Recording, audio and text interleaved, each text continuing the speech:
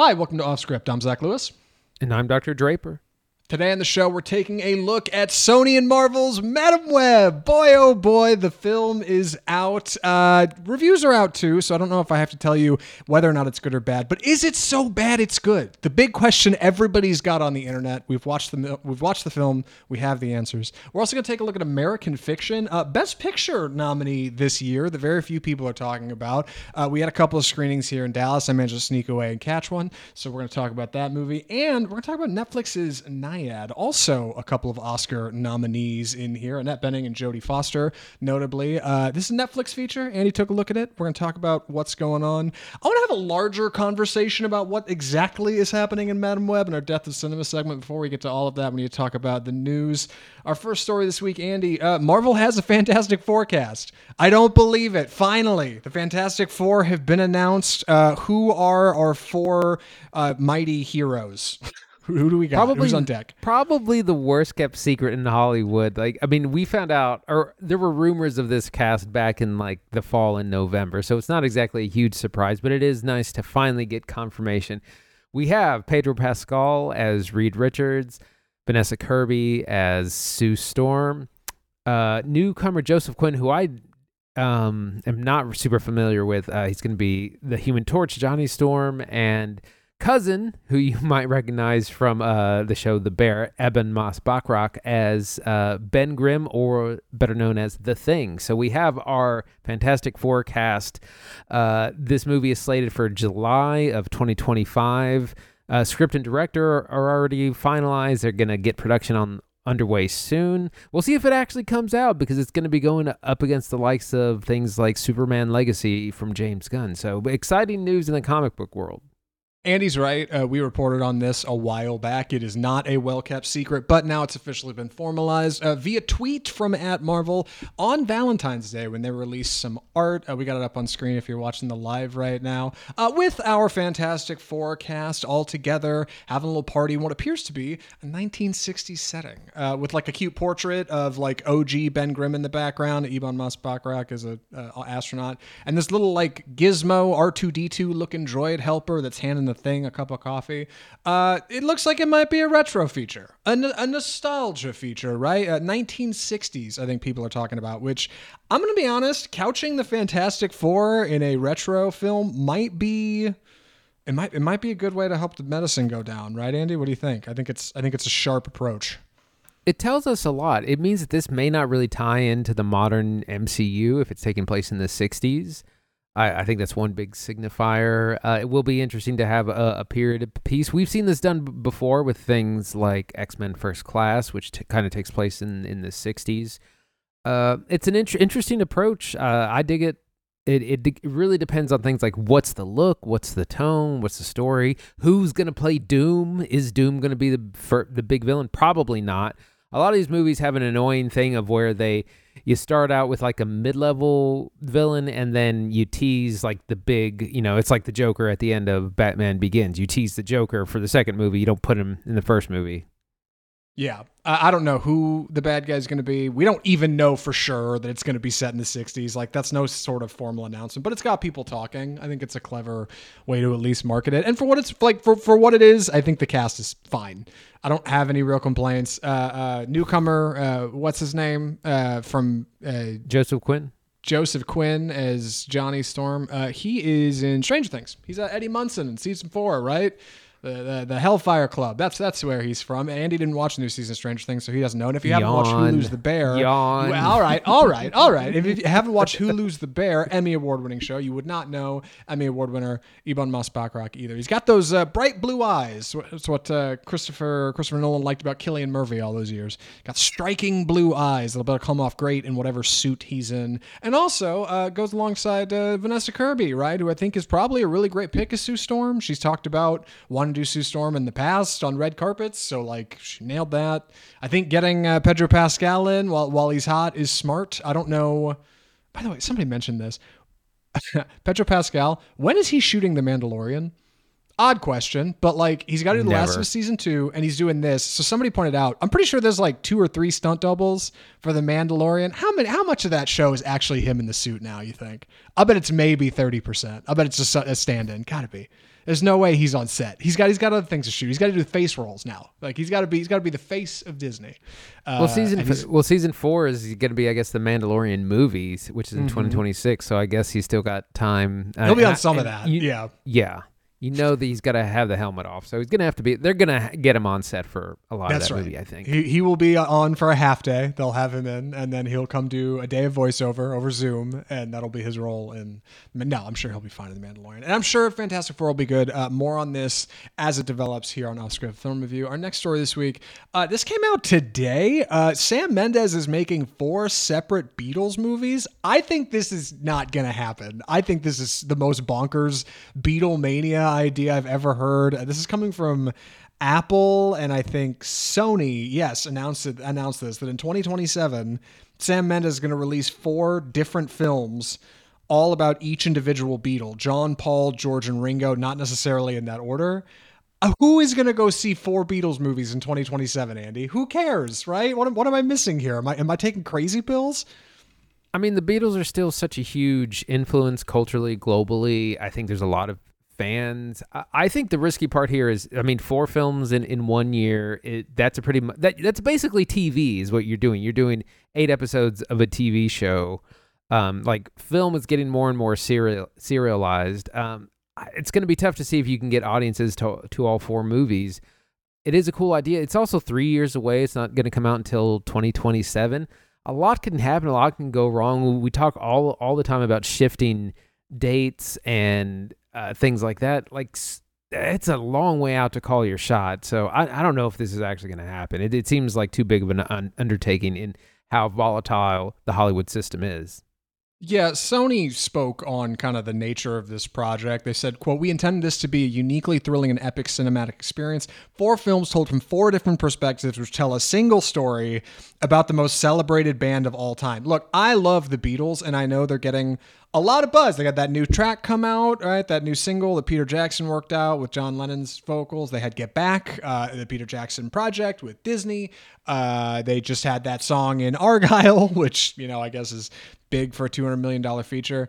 But now we've got 4 music biopics that all tell the story of 1 music biopic. It's like, I don't even know if people care enough. But the thing that surprised me most is a statement from director Sam Mendes, director of American Beauty, 1917, Skyfall, Spectre, Road to Perdition. He said, quote, "I'm honored to be telling the story of the greatest rock band of all time and excited to challenge the notion of what constitutes a trip to the movies." Like, they're talking about it like it's not just one film. Like, challenge the notion of what constitutes a trip to the movies.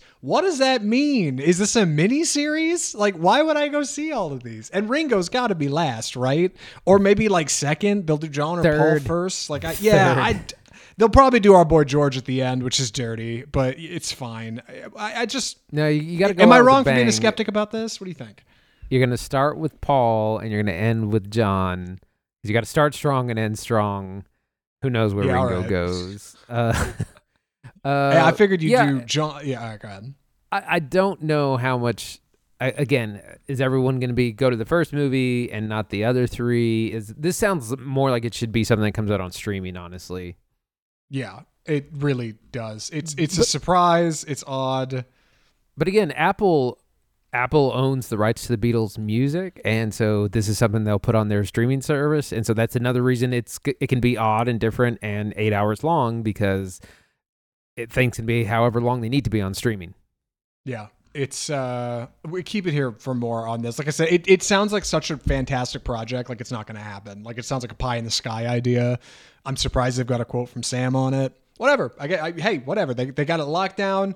4 Beatles films coming soon, I guess. Keep it here on Off Script for more. For something a bit more grounded, all right, a bit less absurd, our boy Luc Besson is directing a Dracula feature, right? A director of Valerian and the City of a Thousand Planets, The Fifth Element, right? Fantastical features taking us to foreign planets, alien worlds where anything can happen. Sci-fi greats is now diving into the Gothic with a Dracula adaptation. What do you know about this, Andy? So Bram Stoker's Dracula, which is kind of one of the definitive tellings of that story, was made in 1992 with fantastic cast, Anthony Hopkins, almost said Keira Knightley, not Keira Knightley. Who's the 90s version? I'm blanking. Keanu Reeves is in it.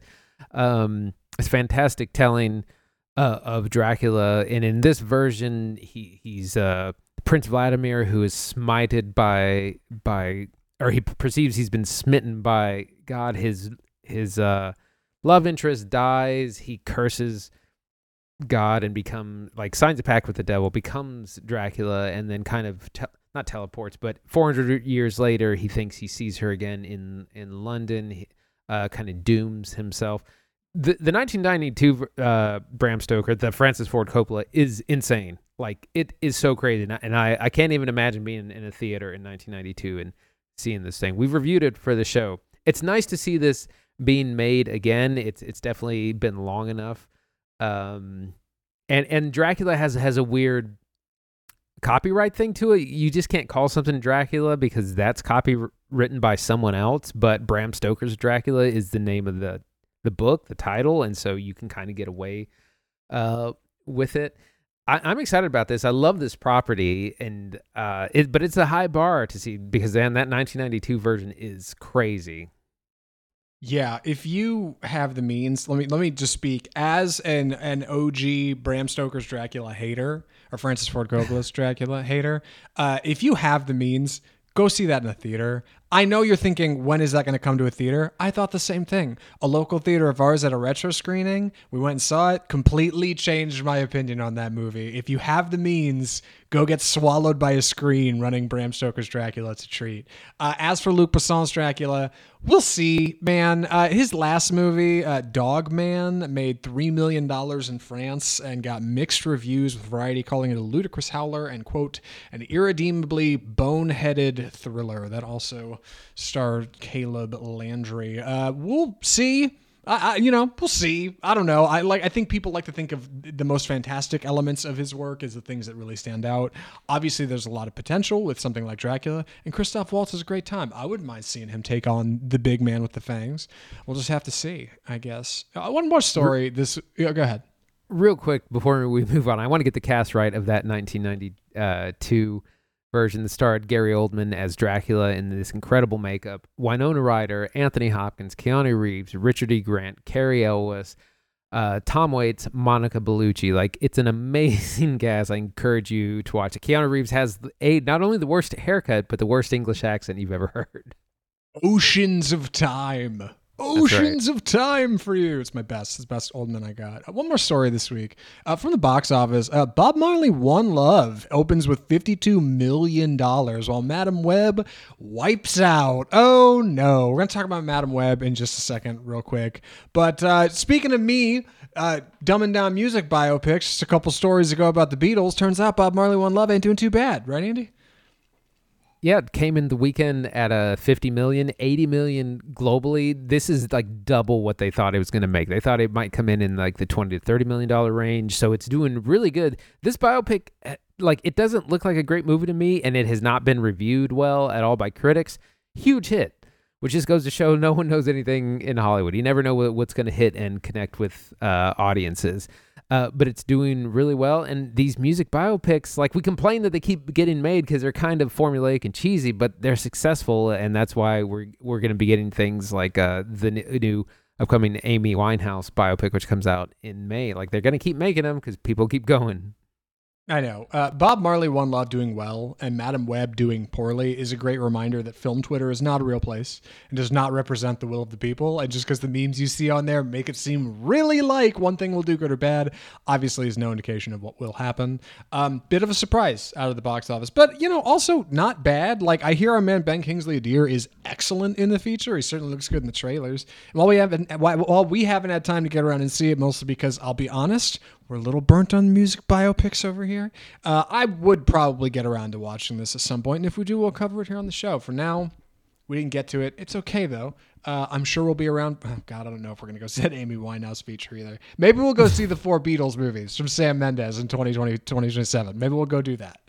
I did want to also comment that Wonka has passed 600 million globally, over $500 million on the Wonka film, which, as predicted by me on Off Script, was going to be a huge hit. So Timothy Chalamet, you can bank on him, and that's also a musical film, but it was a 4-quadrant thing. It was family friendly. It came in at the holidays, so $600 million. That's huge for that kind of movie. Andy's right. He called that one way early. Even I didn't think Wonka was going to do that good. I thought it was going to be a bomb, but here we are. It's killing it. Worth mentioning, it helps when your film is in theaters for a quarter of a year.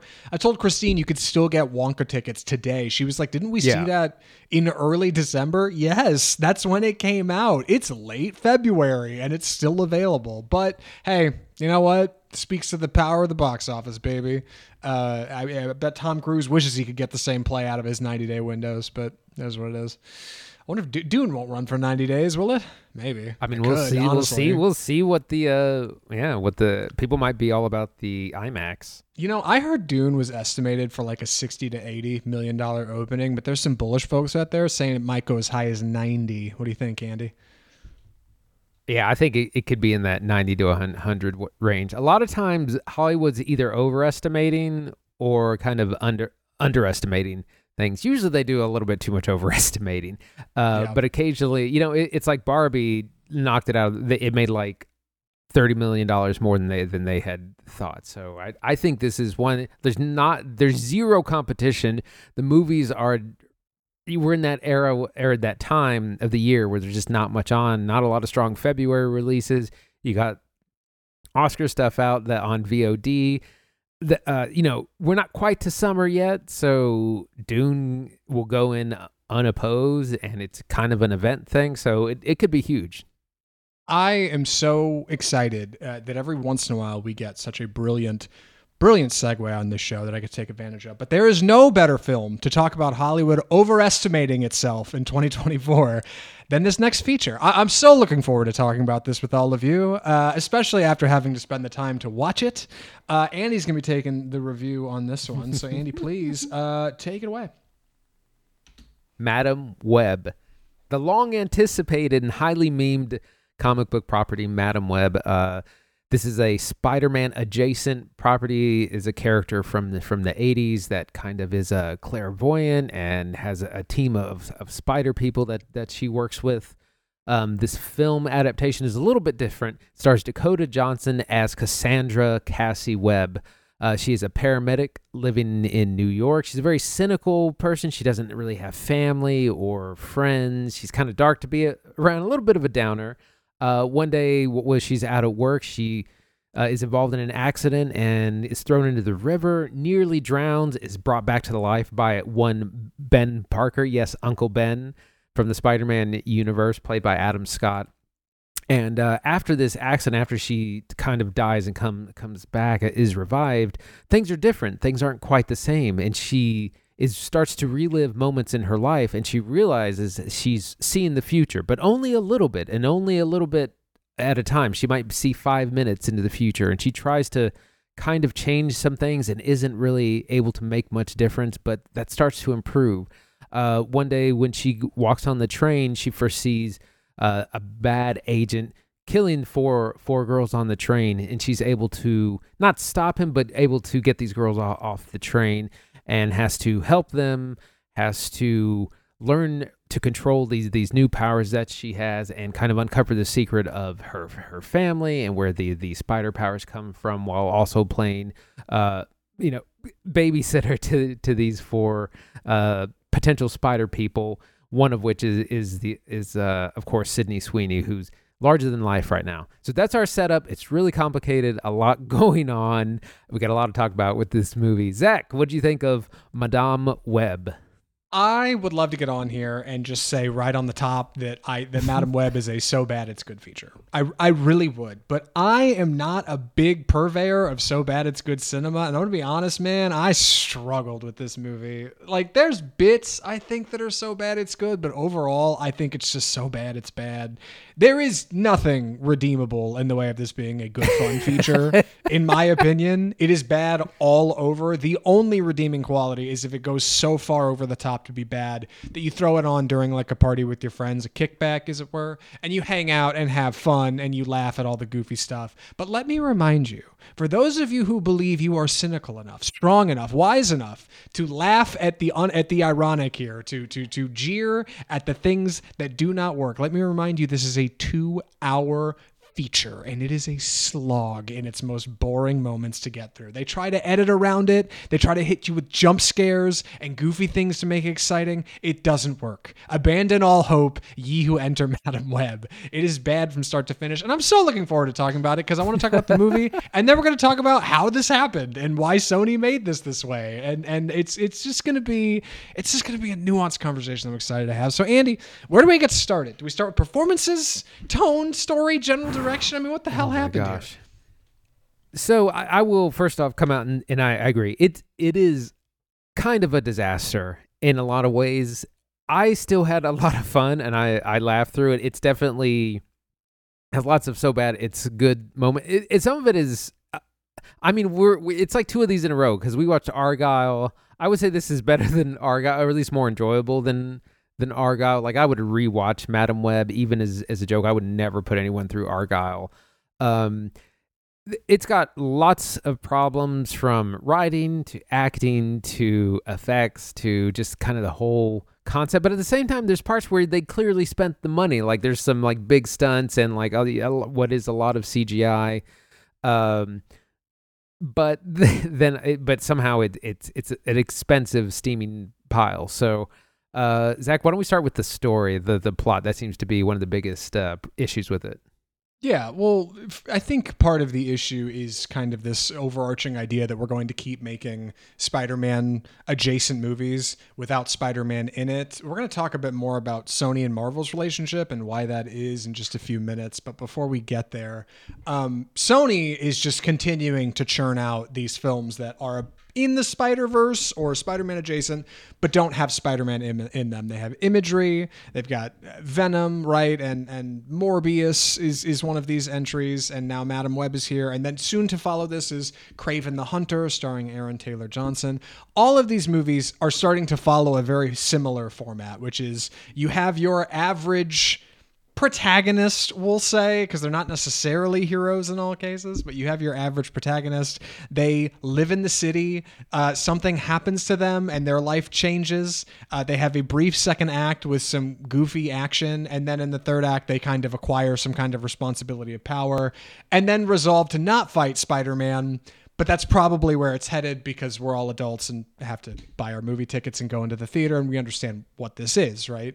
And like this being kind of the third pass at this now, if you consider Venom 2, like it's particularly rote. Not to mention this is coming in the back end of dozens of comic book features that are all starting to feel very samey. So you got a movie that does not feel like anything new and does not feel like anything different. And tragically, it doesn't really do anything interesting with its cast either, which should be good. On IMDb, this cast reads great. Dakota Johnson was excellent in Suspiria. Sydney Sweeney is one of the hottest up-and-comers around. Nobody is talking about their performances in these features. Like, they're not great. And those are just the ones that are notable, right? Adam Scott's a lot of fun. There's a couple of the cast of girls in here that would be interesting, but they don't do a whole lot. I don't know.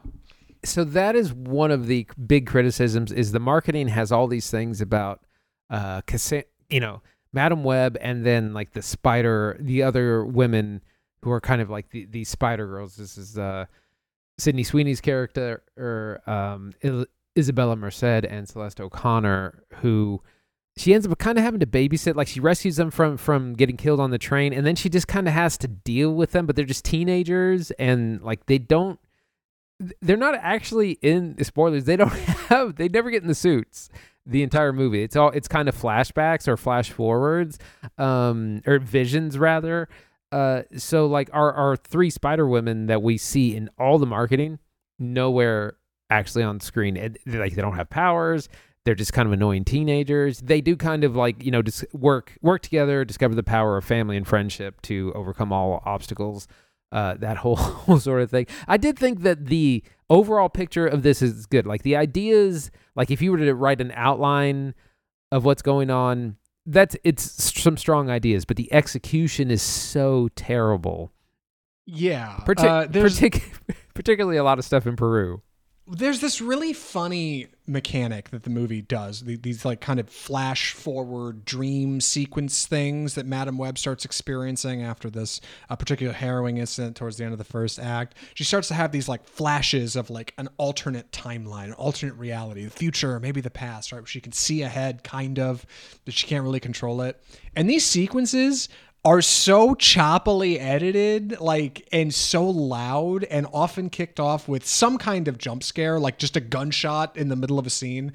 They just happen when the movie gets boring. Like, as soon as things start to slow down a little bit, bang, and we're in the middle of like the flashiest, loudest sequence you've ever seen in a theater for no good reason. And it really does remind me of like Orson Welles putting a parrot in Citizen Kane, not with any kind of flair, just to like wake people up and be like, oh God, the movie got boring. Here's where test audiences said the movie got boring. We better edit it in a sequence here and make this exciting. A lot of this feels like it was pulled together by test audience screenings. Like, well, we showed this to a bunch of people in Arizona and they hated it. What could we do? They said the third act was slow. Let's tighten this up. It ends up feeling like a movie made by committee. It feels like a movie made by AI. And I know Dakota Johnson made that comment on SNL, a movie AI would make for your boyfriend to watch or something like that. She's been running entire smear campaign on this film. Anti-PR campaign. Yes, ever since she dumped her talent agency the week after the trailer dropped, and since has been doing everything she can to functionally distance herself creatively. It's really odd. Like it seems like the stars know it's bad. It seems like Sony knows it's bad. Everybody knows it's bad, but they also spent $80 million on it, which, by the way, Variety was reporting that's all closer to $100 million, but we're not sure. That's before marketing. So they got to get their money back, right? They got to do something with it. Here we are. We're just going to kind of just drop this in theaters in February and hope for the best. Yeah, I'm trying to think of where to go. So some of the action is really good. Like actually some of the practical effects, like there's a lot of car crashes in this. Those are some good, like there's some stunt driving going on. You can see where the money went. And then there's some absolutely atrocious CGI and animation. Some stuff, I mean, a little bit like last week's Argyle, where I couldn't believe what I was seeing on screen was so bad, like both in concept and execution. And there's some of that here as well, where you're seeing, I mean, just some of the action looks really bad, but a lot of like the more superhero looking stuff looks terrible. One of Madame Webb's powers in the comic books is that she can kind of astral project, and you're like, they're not going to do that. That would be dumb. Well, they kind of do, and it looks as terrible as you might think, and it's as ineffective, and like it's supposed to be kind of the climactic part, and it's like the opposite. You get the opposite effect. So a lot of the effects look really bad, but half of it looks fine, looks pretty good. So it's bizarre how the money was spent. Yeah. One of my favorite techniques this film uses a lot of, particularly in and out of scene transitions or in action, is rolling the camera. And not like just rolling film through the camera, like physically rolling the camera 360 degrees. It happens a lot. Director S.J. Clarkson seems to love this move. And while there's a lot going on with this film, I do want to mention Director Clarkson. Seems to have done a lot of TV, which some of it's bad, but also some of it's good. They directed an episode of Succession, HBO show, which I love. Like, seems to be a little hit and miss. And I understand you've got to make a movie inside the studio system. You've got to make a comic book film that satisfies Sony and Marvel. And again, test audiences. I have no doubt that's not an easy job, but it just feels like there was a lot that went wrong. The audio is particularly clumsy, notably with our antagonist, Tahir Rahim, who I swear to God, 90% of their lines are ADR'd. I don't know why. I don't know why. It is the most baffling thing on watch. Like, I had heard it, and then I went and saw the film and couldn't believe they almost never speak on screen, and when they do, it's ADR'd. It is the oddest thing. They've got a weird accent. Sydney Sweeney is supposed to be a teenager. She very much doesn't look like one. Dakota Johnson, for what it's worth, by the way, one more thing, I do want to say, she does take a swing at some lines creatively. I think a few of them do, because they probably realize just how bad this was. So there are some good line reads, and those are going to be the things you laugh at, right? Those are the things you laugh at, ironically, because it's funny that it's this bad. But the stuff you won't laugh at is the genuine boring bits, which I think are a lot of what's happening here. I think it's more than like the good. It's more than the so bad it's good. And that's ultimately like where I end up on it. But boy, I sure have seen a lot of people saying this might be a new cult classic, right? This might be a new hang out and watch with your friends film. What do you think, Andy? Yeah, I mean, I saw it with a pretty full theater. People seem to be enjoying it. There's a lot of things that are funny, both intentionally and unintentionally. One thing I wanted to point out is this takes place in 2003, and the reason it does is that it's a little bit of a prequel to the Spider-Man universe, and the idea was that this was going to line up with Tom Holland Spider-Man, maybe Spider-Man 4, and so they need all these characters to be like. That's why Sydney Sweeney is supposed to be like a young teenager, so that she can play like adult Sydney Sweeney in like whatever this Spider-Man thing is. So that's because it was originally going to take place in the 90s. So, but then that would have it lining up with the Andrew Garfield Amazing Spider-Man movies from the 2010s.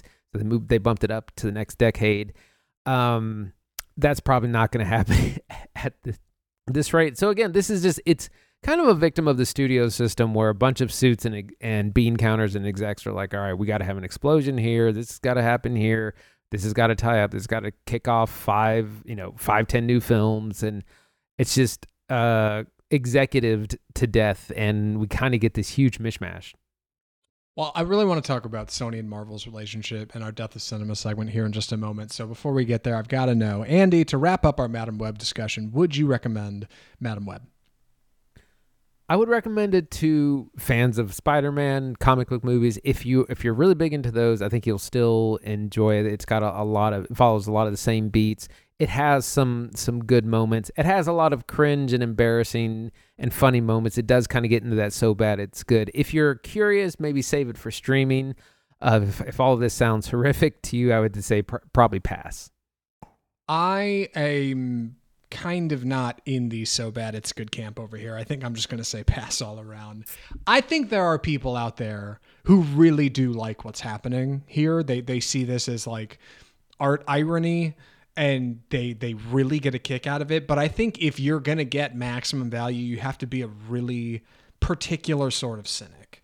And those people are out there, like for sure. I know we have people who listen to this show who love this kind of stuff. And if you really like it, I'd say go in, you're going to have a good time.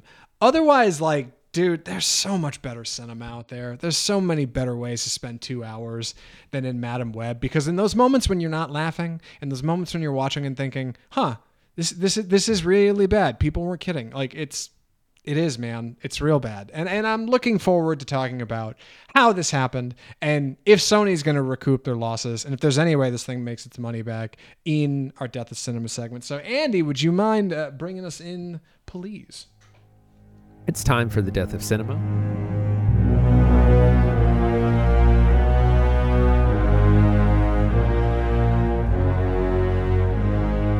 So we're going to continue our discussion on Madam Web. Hollywood Reporter has this great article out. Inside Madam Web's collapse, forget about a new franchise.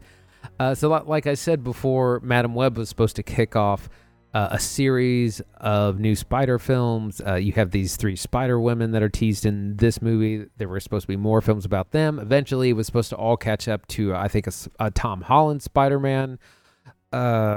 So it's real bad. And this is how bad it was. There's this great quote that on Wednesday night when this came out, people that had bought advance tickets for like Friday and Saturday were immediately asking for refunds because the reviews and the word of mouth was so bad. And you could look in real time and just see the ticket numbers crashing. And it really says something when you'd rather have Shazam 2 numbers.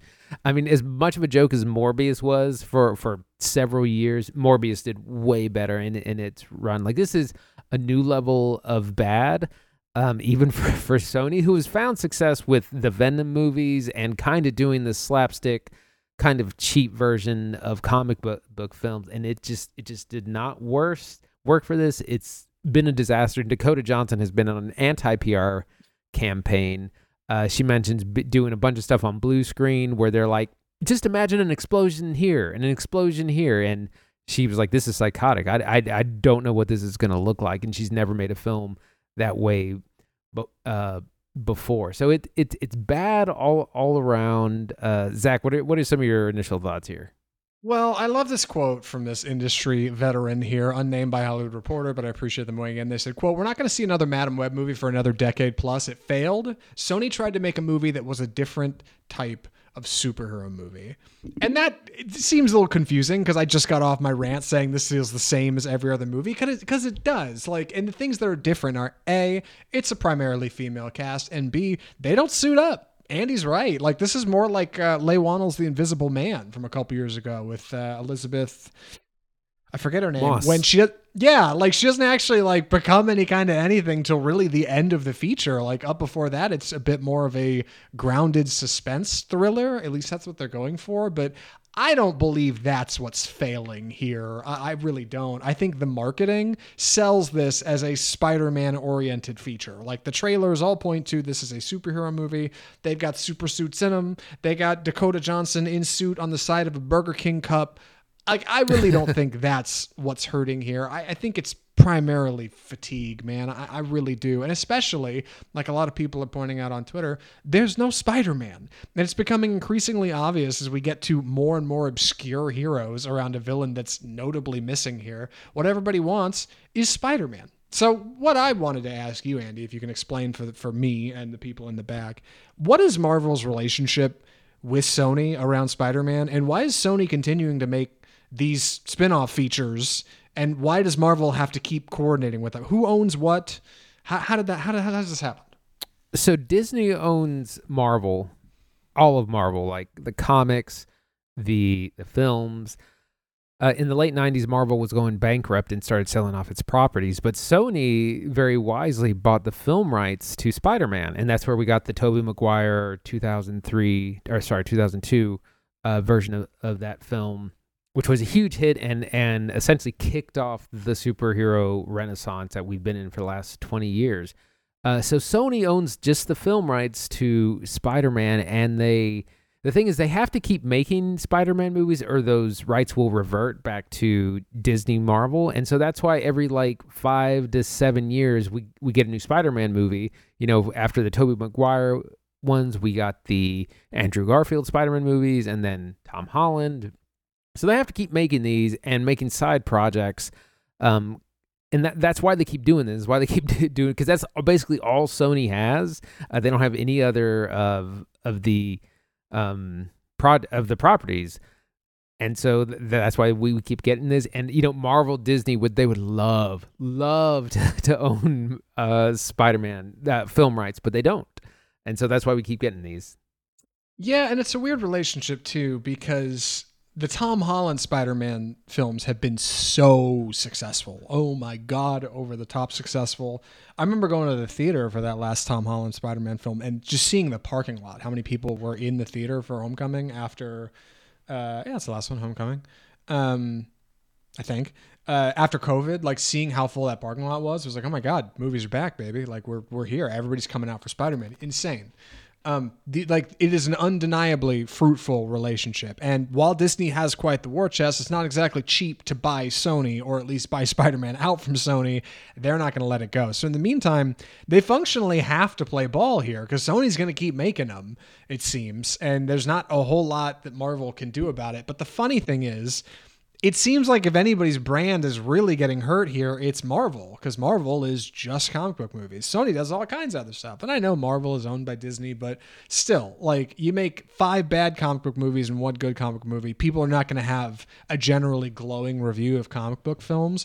And if Sony just keeps cranking out worse and worse features, this one topping out at a bold 13% on Rotten Tomatoes, critic scores, like, it's just going to keep poisoning the well. You know what I mean? Like, it only stands to hurt Marvel more. Do you think, I guess, curiously, Andy, does Marvel have any creative say? Like, can they do anything here? Or is it just like, nah, they can just keep making whatever they want, and as long as people keep turning out? I mean, pretty much outside of, they collaborated on when Spider-Man was in those Phase 3 movies of the MCU, starting with Civil War and then Endgame.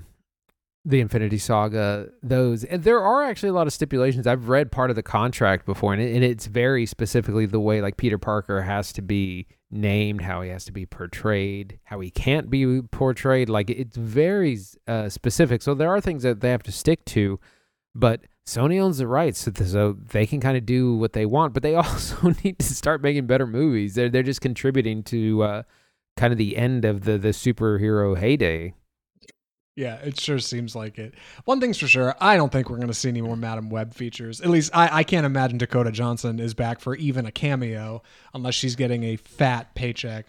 Meanwhile, Sydney Sweeney showing up in a Tom Holland feature is more than possible. Obviously, she's got some heat right now, and it seems like Sony wants another one of these features out. I was reading they're trying to push for a new Spider-Man film as early as 2025, and Kevin Feige at Marvel is like desperately trying to get them to hold off because they would have to pivot a lot of their strategy around how that works. Remember, Marvel had big pivots for that Doctor Strange movie because of Spider-Man. They went and did reshoots. They had to pivot Doctor Strange Multiverse of Madness to be after Spider-Man. America Chavez is supposed to be more involved in that film. And instead, she had a weird role in Doctor Strange because of that. Like, there's a whole content creation strategy that functionally revolves around this arm of creative that Marvel can't really do anything about. And in the meantime, it just seems to keep getting worse and worse. But obviously, Sony has taken a hit with Madam Web. They are not seeming to make the money back, and that's bad. If Kraven the Hunter underperforms, what do you think, Andy? Do we see a pause? Do we see a rush for new Spider-Man? I mean, I don't see them slowing down anytime, right? Why would they? But I think Madam Web, in its failure, they're going to pivot. They got to pivot to something. They got to do something different because, again, they had like 5 more films planned or whatever, however many in the franchise. And since none of that's going to happen, they got to come up with something new or pivot their existing ideas. It was supposed to maybe build up to some sort of Sinister Six thing. That's the problem with comic book movies when you need to string together like 5 or 6 of them. It's like anything goes wrong anywhere in that sequence and you're kind of screwed. And that was kind of the beauty of Marvel Phase 1 through 3 is that somehow they just could not miss, and they didn't have anyone die or anyone just quit being a superhero. They managed to keep the whole cast for like 11 years. It was an incredible thing that they did what they did, and we're seeing how hard it is to recreate that. Even like you got to have a hit. Every movie's got a hit, and you got to have things not go wrong with production and cast and all that, and it's very, very difficult to recreate. Well, I can't really speak for what Sony's doing next, but we do have some ideas of where Disney is headed. Bob Iger said at the last Disney D23, Disney Investors Call, some big thing recently. They said that they are looking to scale it back. They're going to do less Marvel movies. They want them to be higher quality. So I can appreciate, at least on the Marvel side, they are looking ahead and trying to pivot. As for Sony, I guess we'll see. Like I said, they got Kraven the Hunter coming out. Maybe that'll have the meme magic. Aaron Taylor Johnson might put it over the top. I'm not so sure. I definitely know there's some sequences in the Amazon in there. There's like dudes hunting in the jungle. It's like, oh God, they shoot this like they're all shooting on the same backlot as Madam Web. They have to. Yeah, I was gonna say you got to cut the Madam Web post-credit scene now. Right. My God. So yeah, that's where I'm at. Any other thoughts on this for American Fiction, Andy? I just also wanted to mention that Dakota Johnson had said that she read a very different script initially. Apparently, it originally had some sort of kind of Terminator vibe where the bad guy was after Mary Parker, a pregnant Mary Parker, who's Peter Parker's mother, and she and her Spider Clan were going to have to protect her from the bad guy, reminiscent of James Cameron's Terminator movie and Sarah Connor and all that. So like none of that is what happens on screen or what we see in this movie, but it seems like what Dakota Johnson was pitched, the script she read was wildly different than what we ended up with. Yeah, and I guess that's the way it goes in Hollywood. I remember not long ago there was an interview with Adam Driver talking about Silent Island for Kylo Ren for Star Wars, and he said he didn't even get a script. They were like, you just have to agree to it on the front. We're gonna pitch this to you, and if you want it, here's the check, and then you're getting a script, which is insane. I think this kind of stuff gives actors more clout. I really do. I think this kind of stuff steps actors forward in the space of understanding that these projects maybe are a little bit more about making money and a little bit less about like creative opportunity. It's a shame that seems to be the case. I hope that doesn't continue, because I don't think it will help at the box office, any comic book movies going forward. Hopefully we get some smarter auteurs behind the camera, or at least some smarter executives who know where to spend their money a little bit better, because Madam Web, it's not, I mean, it's not forgettable. Credit where it's due, right? I won't forget it for a while. And hey, if there's anything you don't want to be in the film industry, it's forgettable. But speaking of things that are unforgettable, I'm really looking forward to talking about this next feature. It's going to be a mini review, because I'm the only one that's seen it. Like I said, we had some weird Showtime opportunities for it, but I'm looking forward to getting into it. Please excuse my clumsy delivery. The film is American Fiction. So, American Fiction is the story of Thelonious Ellison, a black writer who is frustrated with the state of African-American literature. It's a modern story. Thelonious is a writer who's written a few novels that isn't getting really any recognition, and meanwhile he's having some struggles at home. His mom is losing her memory, and his brother is disparate and has his own family troubles across the country and doesn't talk to him. And his sister, meanwhile, is trying to take care of mom. And on top of all that, upon going to a book signing one day, he realizes that nobody is coming to check out his books. Nobody wants to keep up with what Thelonious Ellison is doing. So he goes across the street where he sees Issa Rae playing character Centara Golden, who's just written a black novel called We Lives in the Ghetto. She does a reading, and it is the most, to him, stereotypical black story, full of racial stereotypes that people just seem to eat up. It's a bestseller, right? People love it. White culture loves it. They feel like it fits into everything that they believe black culture to be, and he can't stand it. So, in need of funds and struggling at home, one night he pens a novel, or I guess an early draft, called My Pathology, under the ghostwriter name Stag R. Lee, and he sends it to his publicist, and his publicist sends it out, and it immediately becomes a hit. White publicists everywhere grab it, and they want to sign a Hollywood deal, and they want to make it this huge thing and order 1 million copies, and it becomes what's supposed to be his most successful work. And suddenly, our lead, Thelonious, begins to become everything he disdains in writing. Thelonious is played brilliantly by Jeffrey Wright. It's a fantastic cast all around. Film's directed by Cord Jefferson, and it is an adaptation of a book, and I feel terrible that I can't recall what exactly that book title is, but I will get it in just a second. In the meantime, like I said, I'm the only one that managed to go see this because we had some weird screening times, but notably what I wanted to say is this film is nominated for a few Academy Awards, notably Best Picture and Best Score, which is an understated score, and our only female composer. Really good stuff. Actually worth mentioning. A lot of jazz, a lot of piano, very freewheeling. But it's odd because it's a very dry film, very dry humor, and about a very challenging time in somebody's life when their family, their parent is losing their memory, right? And you have to learn how to take them to living in some kind of like full-time senior assisted living center. And you have to coordinate with your siblings about how that's going to work and who's going to pay for it. And you have to take time away from your life to take care of others. And it ends up being a much larger story than what's in the trailer, which on its face totally just looks like a fun story about a writer who gets frustrated and writes a novel that completely misrepresents them and ends up having a lot of success with it, and then being kind of hanging on to that comet by the tail for as long as they can until ideally it all blows up in their face. I don't want to say it's underrepresented in the trailer, but like I said, it's like it shows 30 or 40% of the movie. All the family stuff is left out on the back end, and being a 2-hour feature, that's most of your runtime. And while it's meaningful, it ends up feeling a lot like two almost separate films. It's like whimsical fun bit about the publishing industry and the struggles of writing and visualizing characters in front of you. And then also like really struggling with the stage of life that not a lot of people talk about. It's uniquely intelligent and uniquely adult and uniquely human. And that's really unique. And I'm really glad I got to go see it. So I did want to mention a bit of the cast in here, but while I catch my breath, Andy, any questions, any thoughts on American Fiction? So I know that Sterling K. Brown is nominated for Best Supporting Actor. What is his role in this, and how is he in this film? Yeah, so Sterling K. Brown actually plays a really interesting role in this film. Really quick, our cast for what's here is, like I said, we have Jeffrey Wright as Thelonious Ellison, or Monk as they call him in the film. Thelonious Monk, obviously a joke on writing. Tracy Ellis Ross plays his sister, Lisa Ellison, who is taking care of their mom, Leslie Uggams, who plays Agnes.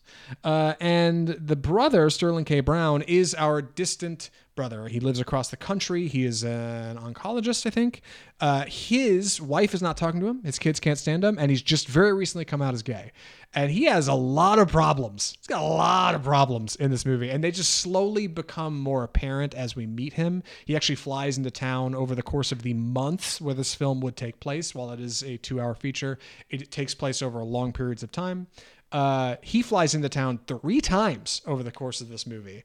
And he is struggling at home. And it's funny because Thelonious' odd fake story written by his ghostwriter character here, Staggar Lee, is stereotypical like hood rat stuff, man. Like it's about people living in the ghetto and struggling and shooting each other up, right? And having babies. And meanwhile, like the black stories that are actually in the film are about a struggling black writer and his brother, a struggling gay oncologist, like with a family who won't talk to him and is kind of struggling to find himself and figure out how to let people in. He's aggressive and he's over the top, but he's hilarious. Sterling K. Brown is wildly underrated in this feature. Obviously, he's getting his comeuppance with some awards buzz. Issa Rae, also a ton of fun, is Sintara Golden, this kind of opposing writer for Jeffrey Wright's Thelonious, this woman who's come in and written this story that he deems like terrible, right? He's like, oh God, how could you write that junk? Actually, even much better when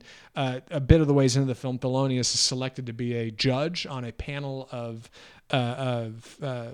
like an awards panel for best writing for the year, and he's placed opposite Sintara, and the two of them end up collaborating directly together on selecting works for the year that they think are worth mentioning. And they have a really, really fantastic scene towards the end where the two of them have this really frank conversation about, hey, how do you feel about writing something that like the culture sees as so wildly stereotypical? Like, is that okay? Like, what exactly are we perpetuating by putting these stories at the front? And is it okay to put these stories in front of an audience that believes them to be true, even if they're not, you know? Like, that's all really meaningful. And I think that plays really well alongside the very honest stories in the film of, again, struggling black writer, struggling gay oncologist, and also like Jeffrey Wright's mother in the film who's losing her memory. Like the family at home is like very much having their own problems. And like that plays opposite really well, like the kind of comedy stuff. It just, again, feels a little disparate. Now, I should say it didn't work as well for me, but obviously it works for somebody. It's a Best Picture nom. Clearly a lot of people connected with this. And like I said, I think it's the kind of film I'm going to be thinking about when I'm older and maybe working through that stage of life with my parents, because it feels really sincere and really honest. I know director Cord Jefferson wrote the screenplay for this. So obviously they've got like a very direct connection with it. But I think like this cast manages to come together and really elevate the work. The problem is like the only really fun parts are the writing stuff, and there's almost not enough of it for me. Like that's the one thing. A 2-hour runtime, like the trailer barely shows what 70% of the movie really is, like most trailers, I guess. But yeah. It almost feels misaligned. Like they really wanted to show the fun stuff up front, and there's so much more going on here. Like there's such a more thoughtful conversation. Yeah. So so this has been nominated for several Academy Awards. Do you feel like it's kind of deserving, or it's earned those? Because like from the trailers, this looked like a movie that would come out in September. It's a safe, cheap, feel good thing. Yeah. Not big enough for summer. Not really Oscar baity material either. It's a good question because I don't know. Like I guess best way to say this, I didn't know exactly what it was nominated for before I went in. I was driving to the theater and thinking, hey, I should probably look up what it's nominated for. And I thought, no. I'm going to watch the movie first. Then I'm going to come out. Then I'm going to check Oscar nominations. I was genuinely surprised to see it on Best Picture. Now, I know Best Picture gets up to 10 noms, like, so it's fine. I don't think it all worked for me and spoke to me in the way that it seems to have spoken to a lot of the members of the Academy. Like, I know it's kind of a broad category. Like, clearly it's worked. Like, somebody seems to really be into it. I didn't quite get over for me, but the stuff I did like, again, all of the writing content, like all of the publishing stuff, all of the struggles of being a writer who feels like their voice isn't heard and trying to have the confidence to continue working and working through writer's block, like all of that felt really meaningful. All of that felt really funny. All of that felt really whimsical. All that stuff in the trailer, all that stuff works great. The rest of it, I mean, shoot, like it must be good, right? Critics agree. Washington Post, that was the best picture of the year. They put it right there on the poster. So it's a surprise for me. That being said, soundtrack is understated. I should say that. Its composer is, I should have this down and I don't. Who's our composer? Laura Cartman, notably the only female composer, like I said, on the list of best scores this year. While I don't know if it'll win best score, it's a good one. I was actually looking forward to Andy catching it at some point so we could talk about it. It's a good score, very different, very inventive. Otherwise, I don't know. Like it feels good to me, but it doesn't feel great. What's the recommendation? What's the recommendation? The recommendation. If you are a dry humorist, you like dry humor, you're somebody who likes New Yorker articles, right? Like you're somebody who likes to think of themselves as maybe a little high and mighty when it comes to the media they consume, I think this is the perfect picture for you because our lead, Jeffrey Wright's Thelonious, is exactly that person. He kind of sees himself not necessarily in an ivory tower, but a little bit above, I think, like the problems that so much of the people around him face. And it's humbling for him to have to go home and struggle with that with his family. And it's uniquely hilarious to see the publishing industry cast in such a harsh light because it is really funny, him dealing with his publicist who's like, come on, man, I know you think it's trash. Let's send it out anyway. Maybe it'll be a hit. And then when it is a hit, well, yeah, of course you think it's trash. But if other people like, like the ways we convince ourselves that like the art we produce is worthy, even though we don't see it ourselves, is really tremendous. And I think American Fiction has a lot to say that way. I think it's a great work by Cord Jefferson. I really enjoyed it. Honestly, I'd recommend. I do. I think I'd recommend American Fiction, but it's dry. It's dry, man. And that's okay. It's dry funny, but it's dry. So if you know what you're getting into and you're looking forward to it, I think American Fiction's worth your time. I don't know when it'll be coming to streaming services, but that's probably where I'd recommend it. Not exactly a cinematic masterpiece. You're not seeing sweeping vistas and insane camera lenses. And that's okay. Like, it doesn't have to be. I think it uses the medium of film to adapt the story from the book in a way that is uniquely satisfying. Jeffrey Wright's hilarious. I'd recommend, I think. And that's American Fiction. I'm glad I got to see it, especially opposite Madame Web, a film that I was not super into. Now, we're going to talk about one more film this week on the podcast, a different mini review, a film Andy has seen and he's happy to report on. Andy, please take it away. Nyad. So this is a Netflix release, came out a couple of months ago. It has a couple of Oscar nominations about marathon swimmer Diana Nyad, played by Annette Bening, and her best friend and coach, Bonnie Stoll, played by Jodie Foster. Diana Nyad was a marathon swimmer who had some incredible feats. She swam around Manhattan in like 24 hours. Like this, we're talking about extreme marathon swimming. She had 100 miles swim in the Caribbean. She did all this in her 20s. She attempted to swim from Cuba to Florida when she was 28. She got about a third of the way there, got knocked way off course, and had to stop the swim, and then promptly retired. So we catch up with her 30 years later. She's turned 60. She's a very difficult person. She rubs everyone the wrong way. She kind of is mean. She thinks everyone is underachieving and no one tries hard enough. And she just feels a little ennui with life, and she comes with a crazy idea. She wants to attempt this swim again. It's 110 miles in shark-infested, jellyfish-infested waters. You got to have the right current, right time of the year, right time. Everything's got to go right.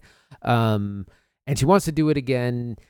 Her coach Bonnie, again played by Jodie Foster, is like, I don't know. You couldn't do it when you were 28. Can you really do it when you were 60? And so they set off on this adventure to attempt to complete this feat again, taking multiple attempts putting together a team, because you got to have a boat. You got to kind of swim next to a boat the whole time to follow along. You got to have some safety people to keep the sharks away, medical staff, all that sort of thing. You got to have a plan. You got to be, and it's like it's a 60-hour swim, 65-hour swim to do this, and so it's exhausting for everyone involved. This is the two Oscar nominations are for Best Actress and Supporting Actress for Annette Bening as Diana Nyad and Jodie Foster, who we've also just seen in True Detective Night Country, if you're watching that as well. I almost said that's our setup, Zach. What do you think? Zach has not seen this. The movie, it spends the money in weird places. You have an incredible performances by our leads, but then you got that Netflix cheapness that like some of the scenes, like you can tell you're indoors in a pool, you're not out on the ocean. Some weird CGI and screen. It's a little too long. It's a full 2 hours. You could probably cut 20 minutes from it. It's a little paint by number where, our mean character learns to be a nicer person, and she does work hard to overcome this. There's some personal demons to overcome as well. A lot of the water stuff is pretty cool. Apparently, Annette Bening was, spending 8 hours in a pool every day to learn how to be a good swimmer. So it's fine. It reminds me of Zach's review of American Fiction, where it's really, this is getting, this is why Margot Robbie wasn't nominated for Best Actress. This movie on Netflix that no one's seen. Also, I just read something that because I was doing research on Diana Nyad. This kind of takes the wind out of the sails.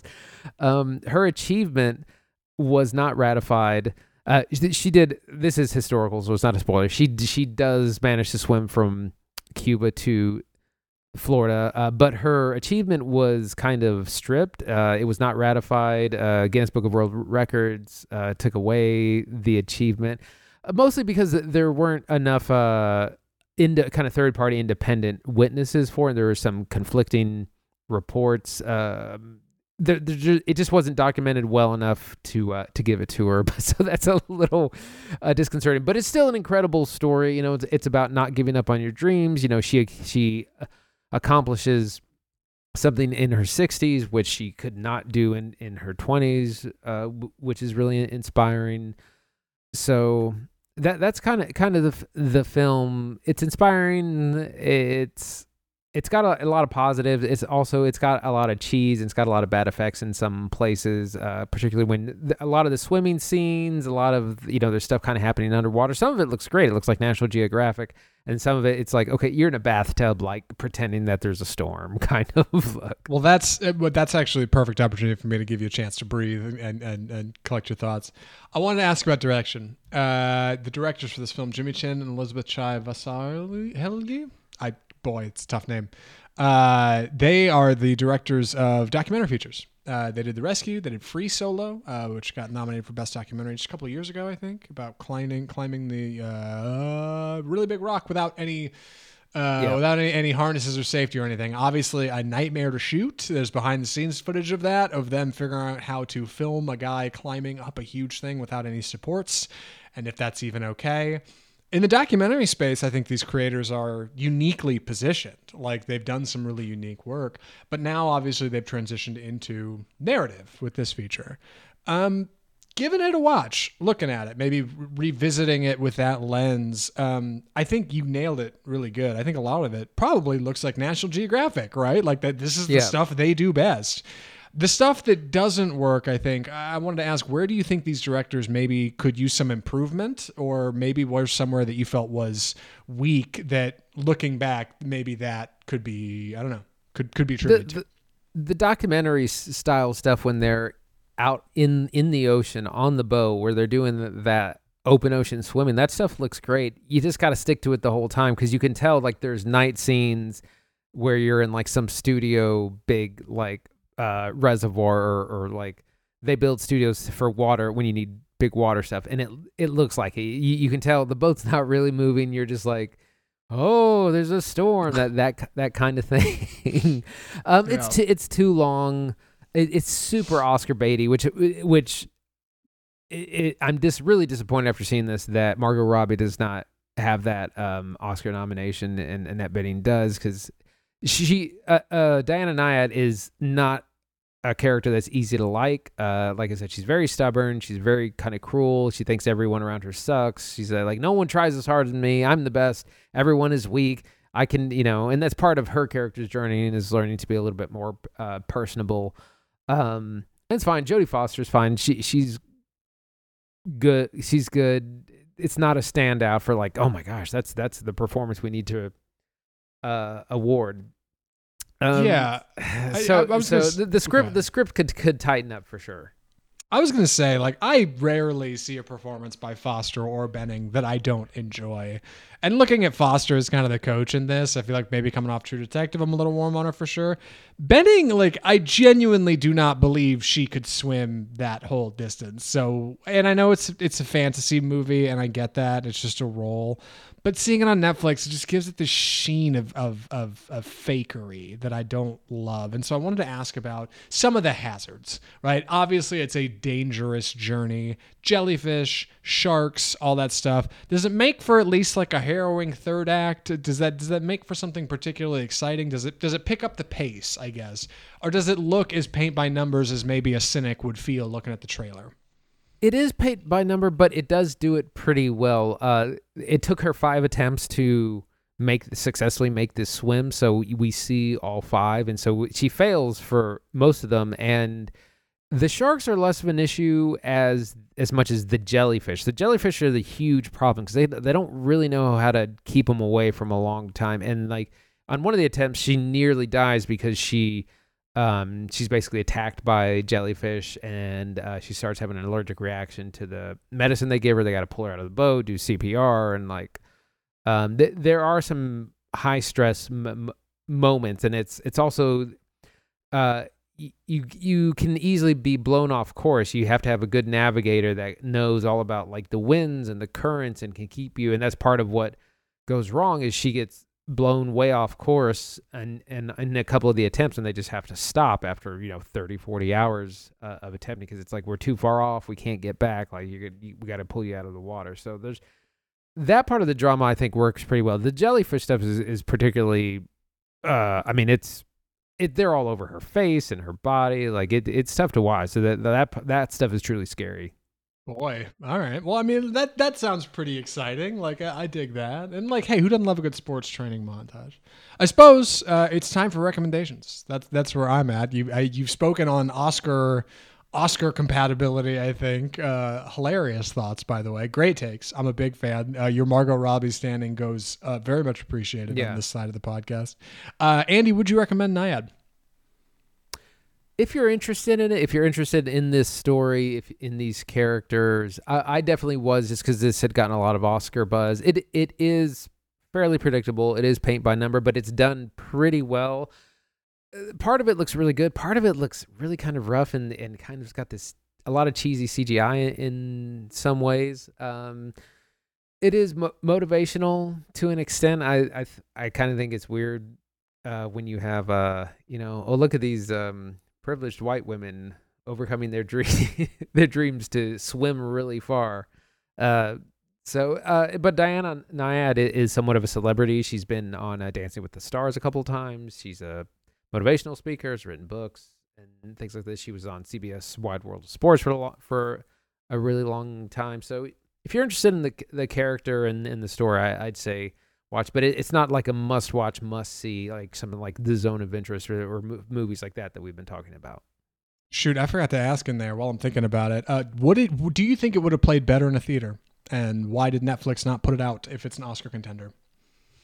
I actually thought it would, because a lot of the stuff underwater, a lot of the big boat shots when they're out in the open ocean by themselves, a lot of that I thought would work really well on screen. There's a lot of night scenes which are really cool. In a way to keep her on track, they have this kind of this LED thing floating off the boat in the water that she tracks, and like that's an interesting thing, and there's a lot of interesting visuals around that. I think it would have worked pretty well on the big screen.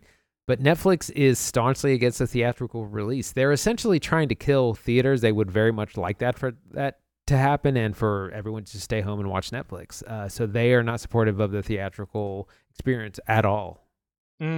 Certified Netflix hater, Dr. Draper. You heard it here first, folks. Now I'm kind of in the same boat. Netflix needs to put their stuff in theaters. Whatever Ryan Johnson's next movie is going to be is barely going to be in there. David Fincher's last film was barely in there. It's a big miss from Netflix on content strategy. Maybe that's why they lost their 7-year lead for films, huh? Like the guy running that whole department. We talked about that just a couple episodes ago. And if you want to hear that episode, you can go back and check out our catalog on Off Script Film Review with all of our stuff on YouTube and iTunes and everywhere else. But before we get to that, Andy, we got to wrap up the show. What are we watching next week? So we're watching the kind of comedy caper called Drive Away Dolls, which is not a Coen Brothers movie, an Ethan Coen solo feature. It's 84 minutes, starring Margaret Qualley and Geraldine Viswanathan and Beanie Feldstein. It's a bit of a crime caper gone wrong. They're accidental criminals. It's kind of a road movie. Looks pretty funny. We're interested in seeing that. And then we're going to figure out something else to watch either on streaming or release. And upcoming, the Tenet, the re-release of Christopher Nolan's Tenet is this weekend as well. If you're interested in catching that back in theater in IMAX, I might try and steal away a screening of that. And of course, the week after, a week from Thursday, we're going to be catching Dune Part 2 on March, which it comes out March 1st. That's just an FYI release for those Dune heads. Looking forward to that. But next week, Drive Away Dolls and TBA. Very excited about Dune 2. I might try to get on that Tenet screening with you. I saw you sent me something about that, and I've been a mess this week until I haven't gotten to it. But for what it's worth, I think Drive Away Dolls might be secretly good.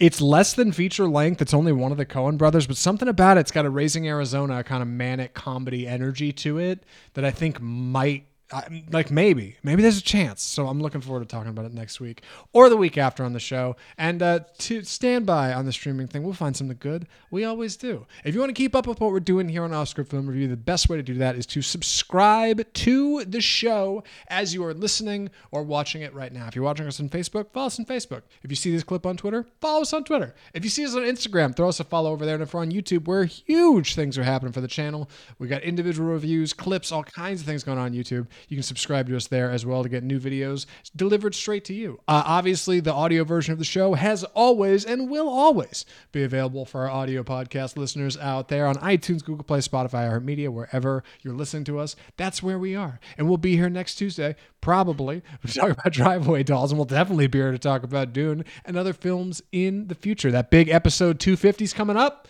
Andy and I have been down in the trenches, down in the lab, figuring out what we're going to do. We got big plans. I'm sure we have big plans, and we're looking forward to putting that together for you, and that's in the coming weeks. In the meantime, thank you for listening to Off Script Film Review. Thanks for listening, gang. We appreciate it. From all of us at Off Script Film Review. Well, hold on. I almost forgot. You can check out other content from us at our website, offscriptfilmreview.com, and you can email us correspondence, mail@offscriptfilmreview.com, right into the show. Tell us what you think. Tell us if Madam Webb is so bad it's good. Tell us if Sony needs to pivot. Let us know what you think about Nyad or American Fiction, any other movies you got in mind. We'll talk about movies. That's why we do it every week. So, from all of us at Off Script Film Review, the home of bold cinema, I'm Zach Lewis. And I'm Dr. Draper. Thanks for watching.